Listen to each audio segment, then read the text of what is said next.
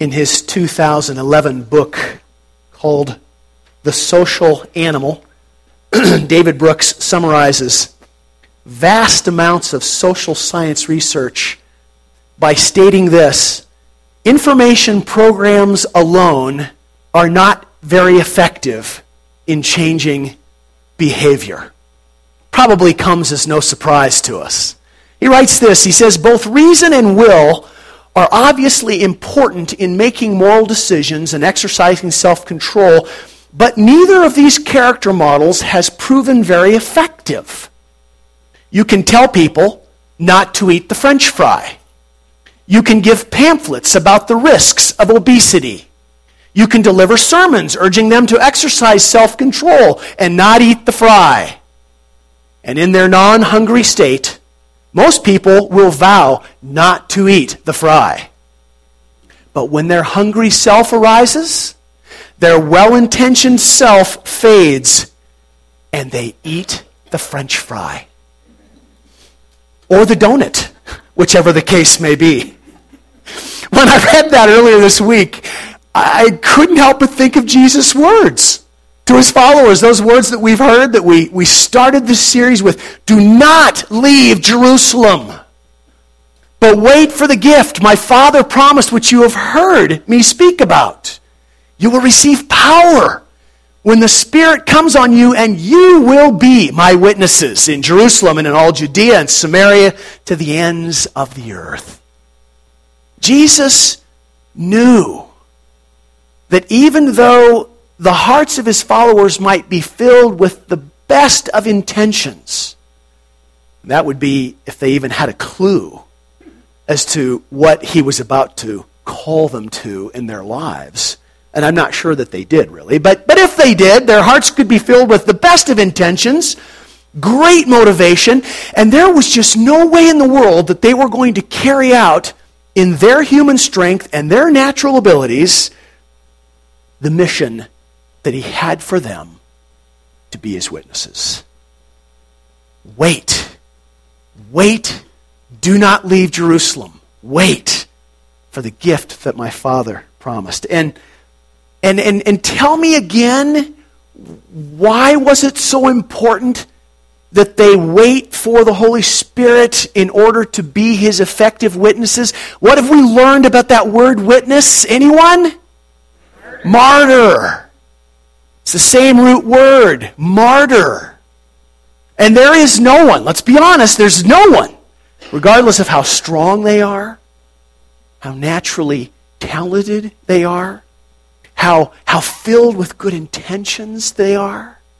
There is no one who is going to die to self.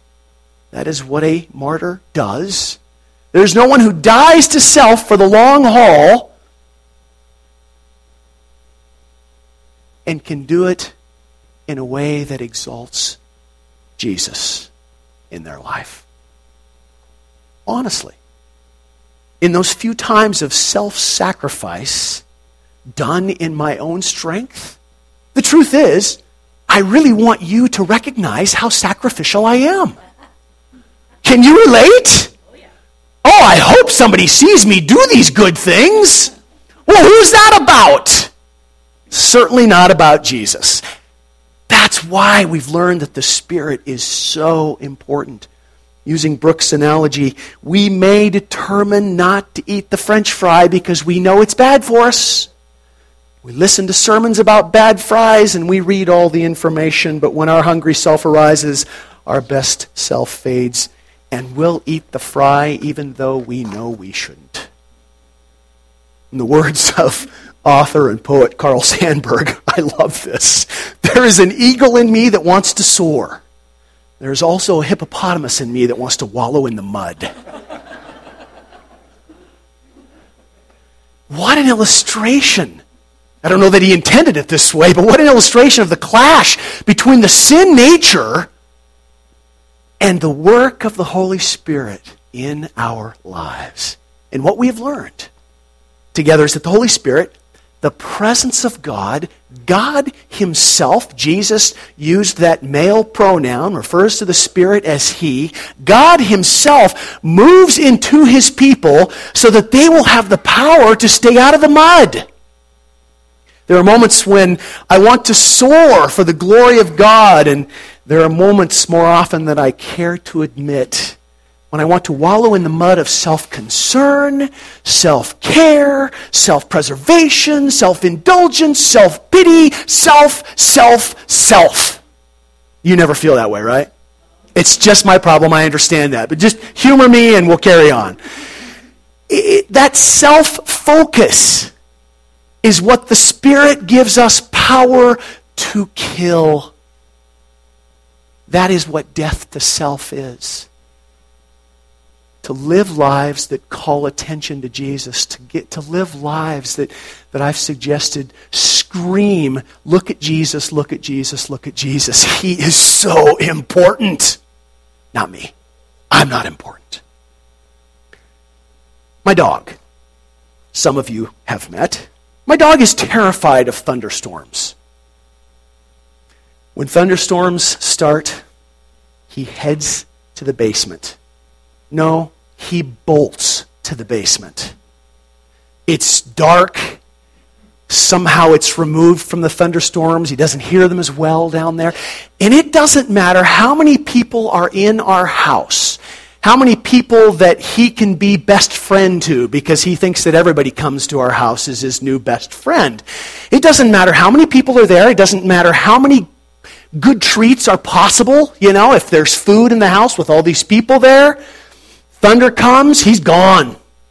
Cannot do it. Down to the basement he goes. The Holy Spirit lives in God's people to keep them from acting like my dog.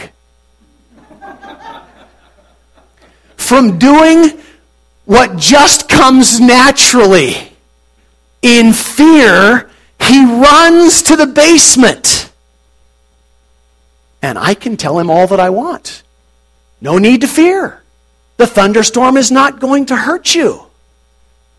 He doesn't listen. He doesn't even listen to my wife, who talks sweetly to him. And they have a special connection. Just ask her. His default mode is to think only about himself. I got to get out of here.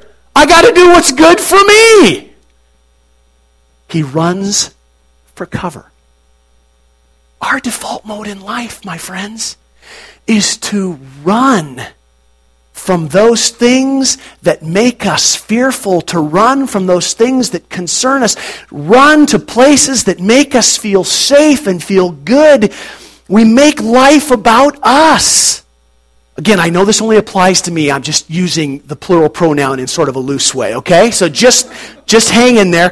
Things that make us feel safe and secure and that make us feel special and appreciated and sometimes they even make us feel better than others compared to this person and how they do or don't do things, etc., etc. The Spirit lives within us to check all of those natural impulses and responses that are related to the sin nature and to remind us when we are reacting out of fear, when we are reacting out of selfishness, when we are reacting out of concern for self-preservation or self-esteem, self-promotion.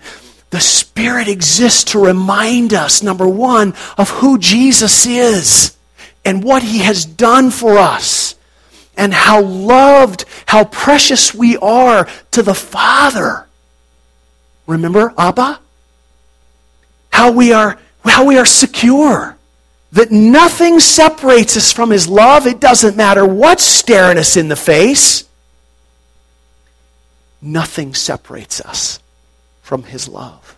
And on and on and on. Truths like that will come into our lives. The Spirit speaks those truths into our lives. We need to listen. There's something else you need to know about my dog. He's going deaf. Irritates me no end. For a while I thought he was just being, blatantly disregarding, kind of an attitude. Oh, what are you going to do? Kill me? I'm about ready to die anyway.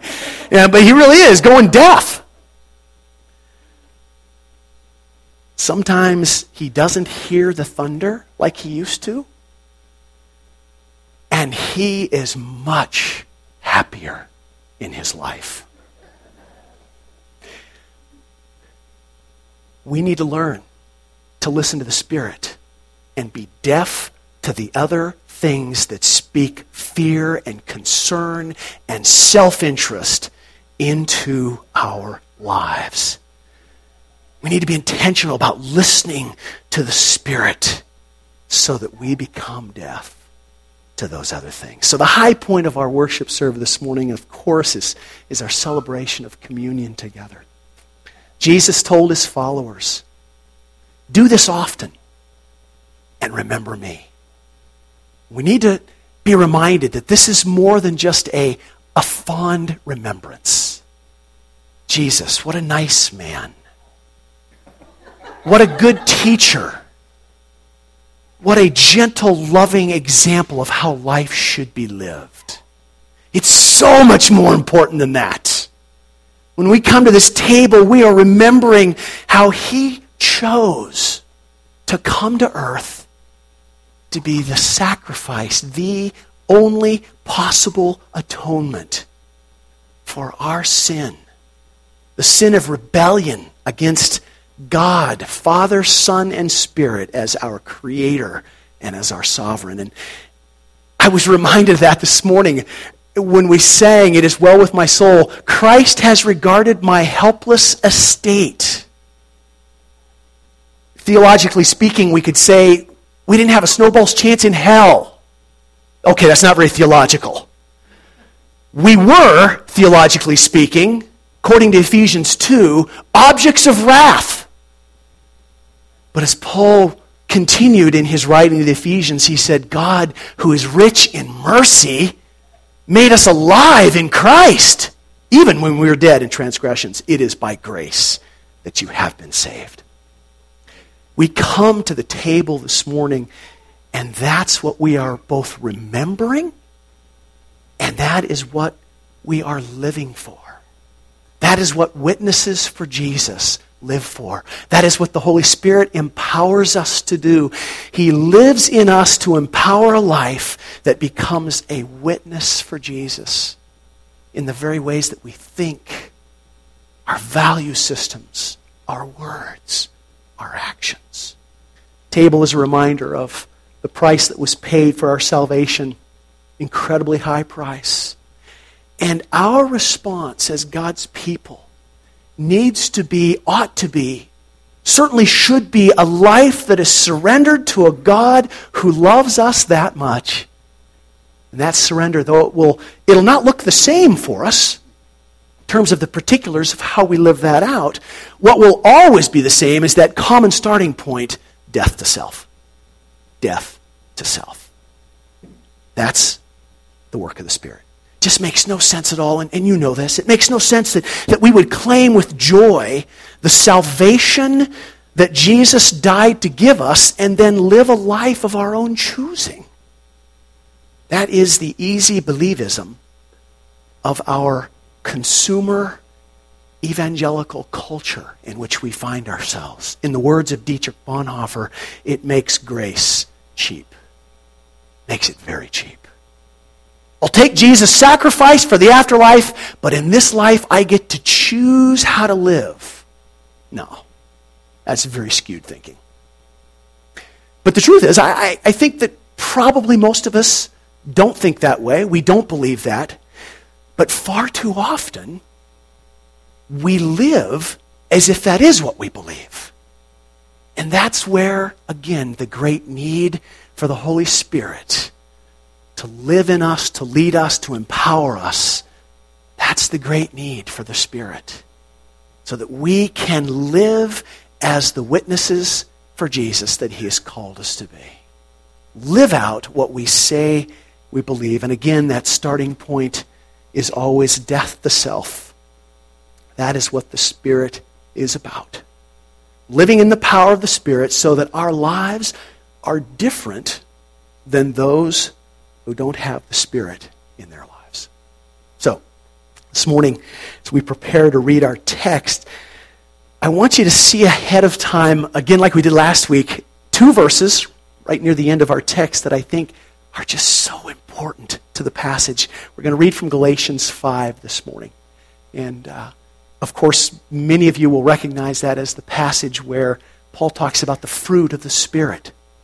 And what leads up to that is a description of life that is not lived by the Spirit, life that is not surrendered to the Spirit. It's a fairly graphic description, and then he follows that with, okay, now here's what life looks like when it is lived by the power of the Spirit. Heather, can we put that? You got it. Those who belong to Christ Jesus. We'll read into this, you'll hear Paul say, those who belong to Christ Jesus have crucified the sinful nature with its passions and desires.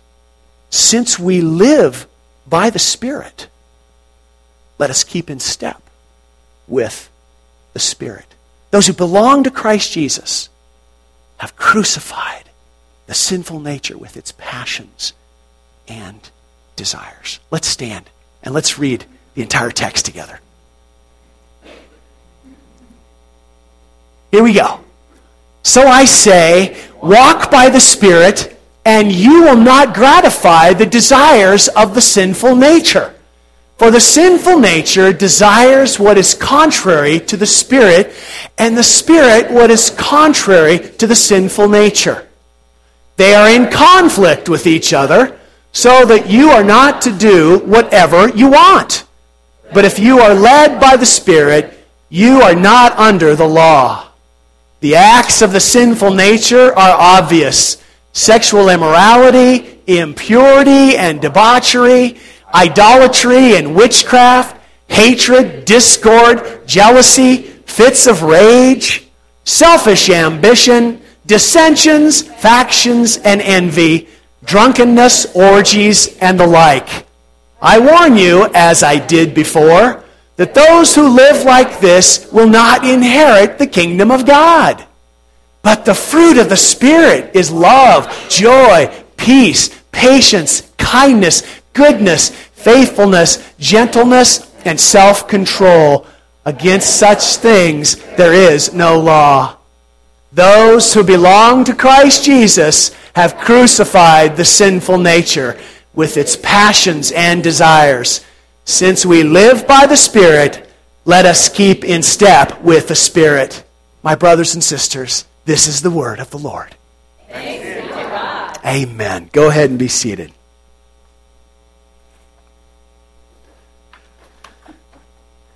What a list, huh? Both of them. I like the second one a lot better than the first one. Wow. The sinful nature has been crucified. Heather, can we put that verse back up? And we'll include our neighbor question with this one. Again, that text that we read our way into. Those who belong to Christ Jesus have crucified the sinful nature with its passions and desires. Since we live by the Spirit, let us keep in step with the Spirit. Okay. The sinful nature, Paul is saying, has been crucified, meaning its hold upon our lives is broken, similar to the language that he uses in Romans 8 when he talks about no more bondage to the sin nature. But the sin nature is not dead in us yet. So how can we know, here's what I want you to talk with your neighbor about for just a couple minutes. How can we know that we are living out the crucifixion of the sinful nature with its passions and desires? It's an active sense. It's something that has happened. The action continues on a daily basis. If we look closely at the language, how can we know that? How do we know that we're living out the crucifixion of the sinful nature with its passions and its desires? See what your neighbor thinks. It's a hard question. You're right. My wife says this is a hard question. Sorry, no fluffies this morning. This is a hard question. Okay, we ready? Boy, there's some serious conversation going on up here. And it's not even Broncos season. Okay. So there's that sense of I'm always struggling against stuff that I know is not godly or of Christ. Good. Fruit. What kind of fruit? Neighbor. fruit of the Spirit. If your life is full of this spiritual fruit, it's a sign that you are abiding in Christ, in the Father, and in the Holy Spirit. What do you think? Good answer? You want to preach the rest of the sermon? That was really good. What else? Isn't that the pits? Yeah. Yeah. As we should. Yes. No, we're going to talk through the fruit of the Spirit, and then I'm leaving it up to you and the Spirit. So you're just not a perfectly controlled, reasonable father all the time? Exactly.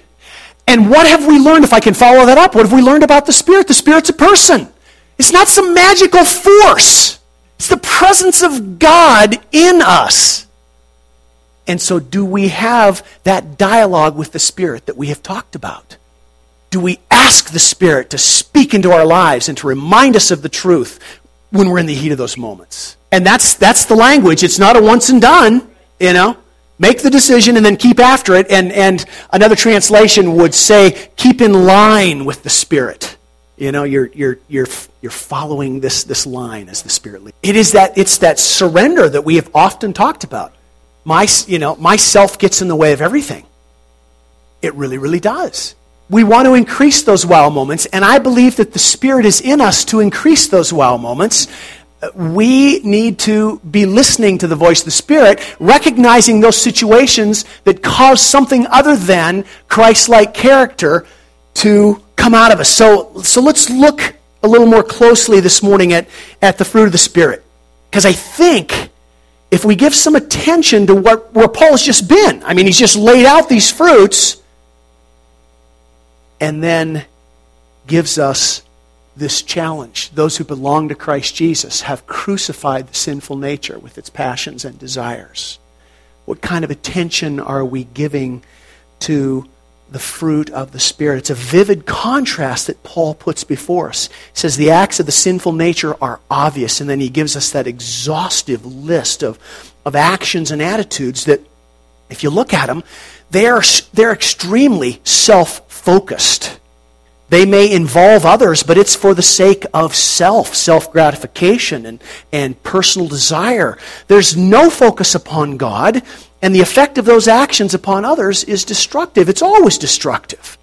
So is it any wonder that Paul warns those that he's writing to and us that those kinds of actions and attitudes, people who live with them are not going to inherit the kingdom of God, because it's a pretty sure sign that the Spirit of God is not indwelling and directing a life that is filled with those kinds of things.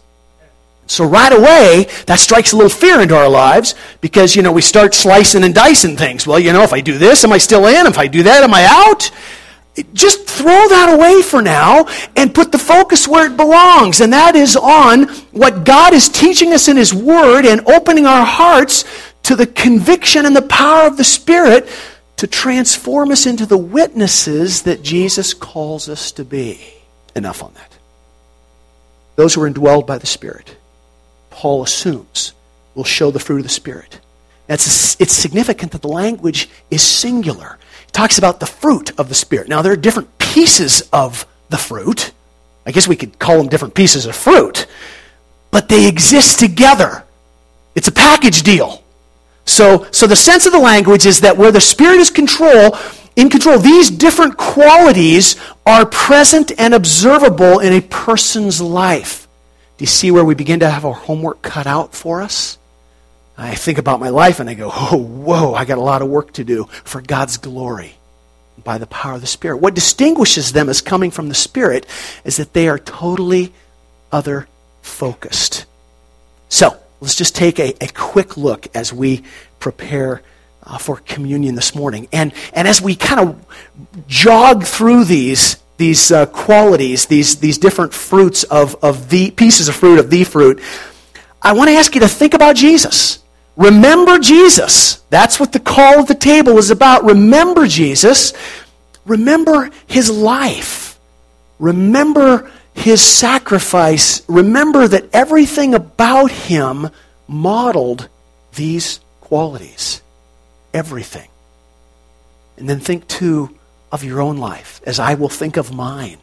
the different people and the circumstances where the Spirit is leading us to surrender and allow Him to take control and produce these qualities as a bold witness for the Lord Jesus. You know, if it wasn't for other people, I could be a great witness. You just put me in a world by myself, and I got it. Being a witness is about how my life is surrendered to Jesus so that others encounter Him in my life. Same is true for you as well. I don't know if there's an order of importance that Paul puts these in, but I think it's very appropriate and maybe intentional on his part that love is at the head of the list. He uses the word agape. Probably familiar to a number of us. Agape is the word that is always used in the New Testament to describe God's love. It is a perfect love. It is the quality that the Apostle John says that God is. He wrote, God is love. God's love is unconditional and it is undeserved. And one of the things that we've talked about is that as witnesses, if we are open to the leading of the Spirit, He will lead us to places and circumstances and events and people that sometimes just push us out of our comfort bubble. The Spirit will lead us to those who are unlovable and undeserving. Because that's what we were when God chose to love us. Unlovable and undeserving. That's why it is a godly love, and that is why it's the love that Jesus talked about that would distinguish His followers from those who were not. By this will all people know that you're my disciples, Jesus said in John 13, by the love that you have for one another. He was talking about agape love lived out in their lives by the power of the Spirit, giving them the ability to love one another in a way that others cannot do. Remember, too, that love acts. John goes on to say, after he talks about God being love, this is how God demonstrated His love for us. And so the Spirit will always prompt us, if we're listening, to notice those who are unlovable and undeserving in our estimation, and He will prompt us to act accordingly for those same folks. Second fruit is joy. It's a word that's often used to describe the response of the followers of Jesus to difficult circumstances. This is the word that James uses in that insane passage in his letter. Chapter 1, consider it pure joy when you encounter trials of many kinds. Yeah, I do that every day. Consider it pure joy. How does a believer do this? How does a believer do this? James goes on to write, because we know that the testing of our faith produces perseverance. And perseverance must do its work in us so that we will be complete and mature. In other words, joy marks the life of a follower of Jesus because they know that God is at work in the midst of the difficulties. Where the Spirit leads us into those difficult scenarios, there God is with us and in us. Difficult things are not random, and they are not accidents. Now, some people get a little uptight theologically when they want to talk about whether God causes the hard times or allows the hard times. Who cares? What the Scripture promises is that God is in the hard times, molding, shaping, using them for His glory and for maturing us and growing us. Wow, what a witness. When the Spirit prompts us, when the Spirit prompts me, don't whine, be joyful. Your Father is in this guy.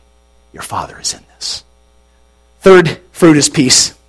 It's a word that is somewhat related to the Old Testament concept of shalom, the presence of God with us.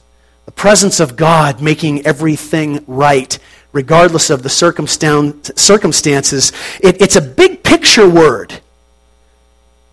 The most urgent problem that we have as human beings is the status of our soul.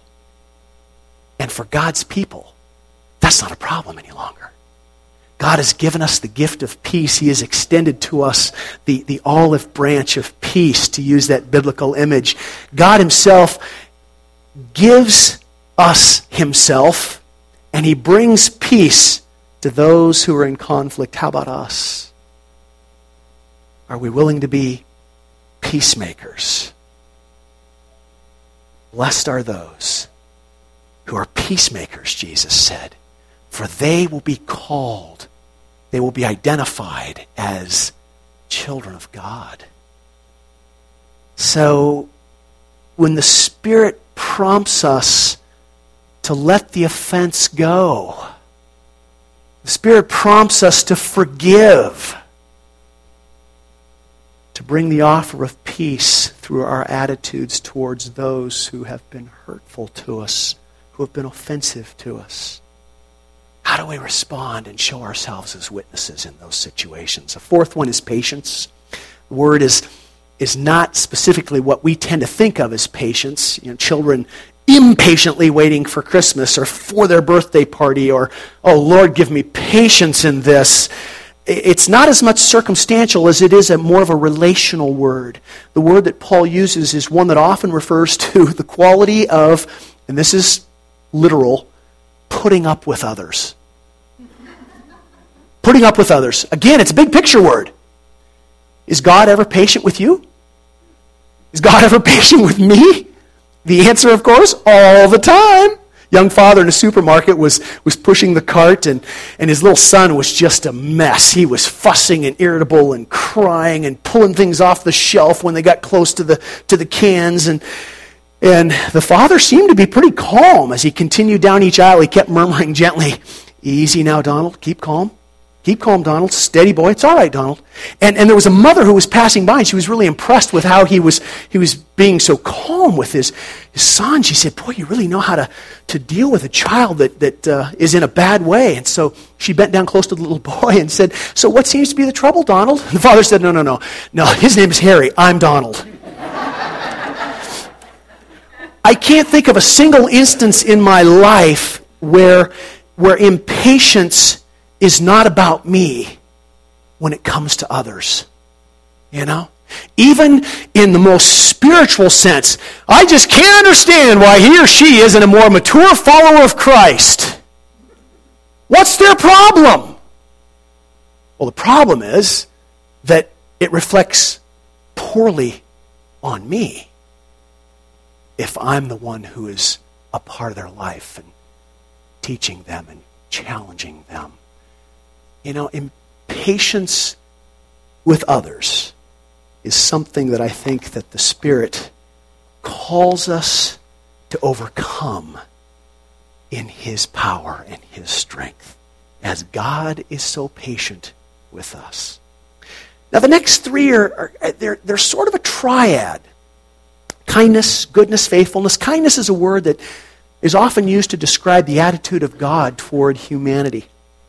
Follower of Jesus is a recipient of the kindness of God. Paul wrote the Romans, and he said that it's God's kindness that leads people to repentance. And so the follower of Jesus is someone who follows the Spirit's lead to think about others as God has thought about them. We always have to remember that everyone that we interact with is broken. They're not who they were created to be. They are broken, and of course, that's why I always tell you, people are weird for a reason. We all are. Just choose your weirdness. It comes from the fact that humanity is broken. And so the Spirit challenges us. And I hear His voice often in this. When I am beginning to think unkind thoughts towards an individual. Wow. The Spirit reminds me of how God sees them and the potential in their life. Goodness. Goodness is closely related to kindness. It's a word that Paul uses that sort of takes kindness to the next level. It's tied up with the idea of generosity that springs from kindness. And so you think about salvation, God's kindness leads us to repentance. And it is our repentance that ushers salvation into our lives. Kindness and goodness and faithfulness. It's a word that carries the idea of loyalty. The Spirit leads us to think kindly about others that are not easy to think kindly about. Remember, it's always relationship stuff. He will lead us also to be generous towards them and to be faithful, to be loyal and consistent in being both kind and good. Gentleness. It's a word that really specifically has to deal with personal control of anger. Sometimes translated as meekness in some of the older translations. Being angry at the right things and not the wrong things. I'm always angry at the wrong things. I'm always angry at things that impact me, that inconvenience me, that make me look bad, that make me feel stupid. Those things make me feel angry. I'm so struck by the fact that we see Jesus angry in the temple. Jesus might have been angry when he spoke the woes to the Pharisees in Matthew 23, but that's a hard one to read because the language is difficult. But he was angry in the temple. Angry that they had turned his Father's house into a marketplace. And the reality is that the marketplace was happening in the court of the Gentiles, which meant that the Gentiles couldn't come to the temple and worship. Jesus was ticked over things that kept people from his Father. There's so many other things in his life that I think he should have been angry about that he wasn't. But then that's me. Yesterday, Sharice and I were talking about a situation in our lives that has been challenging, and it just provoked this anger in me at a situation. And we'd stopped at the store, and she got out and went into the store. And as I sat there thinking more about it, the Spirit said to me, that attitude is a problem. You'll be happy to know I said, you're right. Self-control, the last one, a word that really speaks to how we deal with the desires of the flesh. Food, drink, sex, creature comforts, which in and of themselves are not wrong, but they need to be always placed within the proper context of God's provision and the intention of those, because they can easily take control of our lives, causing destruction, certainly to us, destruction to others, to relationships. I think that Paul gives this list as an example of ways that we can look at ourselves and have some kind of an assessment of how am I doing as a witness for Jesus. But, this is an important but, don't trust yourself. Personal assessment gets you into trouble every time. Because we tend to lower our standards the more that we perceive our failures. What I really think we need to do, and this is where you'll probably want to throw me out, but all of this teaching is given in the context of community. I think what we really need to do is we need to find people who love us enough, who we trust because we know they love us, and we need to ask them, would you be a fruit checker in my life? Would you observe for me where you see the fruit of the Spirit and where you don't? And would you speak to me about those things? I'm inviting you into my life to do that because I recognize that this is one way that I can know that the Spirit of God is at work and I am daily crucifying that sinful nature with its desires and its passions. Will you speak into my life? Wow. I mean, I'm not inviting you to do that for me. I'm inviting you to do that for one another. Powerful stuff. Again, I sometimes tease about the Lone Ranger Christian. We're not called to be Lone Rangers. Yippee-yi-yay and away we go kind of a thing. We're called to be in this together. And the language that Paul uses here is a language of plurality. This was a letter that was written to a church filled with believers.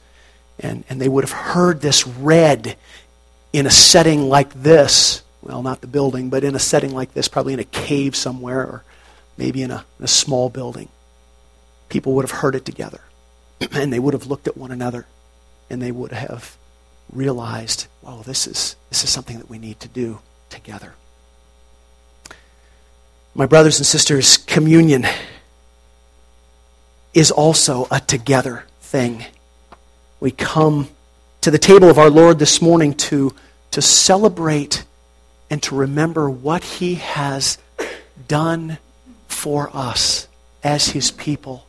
And I hope to make the connection that as He has done for us, He sends His Spirit into our lives and fills us so that we in turn will then do for others. As Jesus sacrificed Himself for us, the Spirit gives us the strength and the ability to sacrifice ourselves for the sake of others who also need Jesus in their lives. Father, as we come to the table this morning, we ask that your Spirit would be very present and speaking loudly and give us ears to hear, give us deafness to the things that are just unimportant and of no value.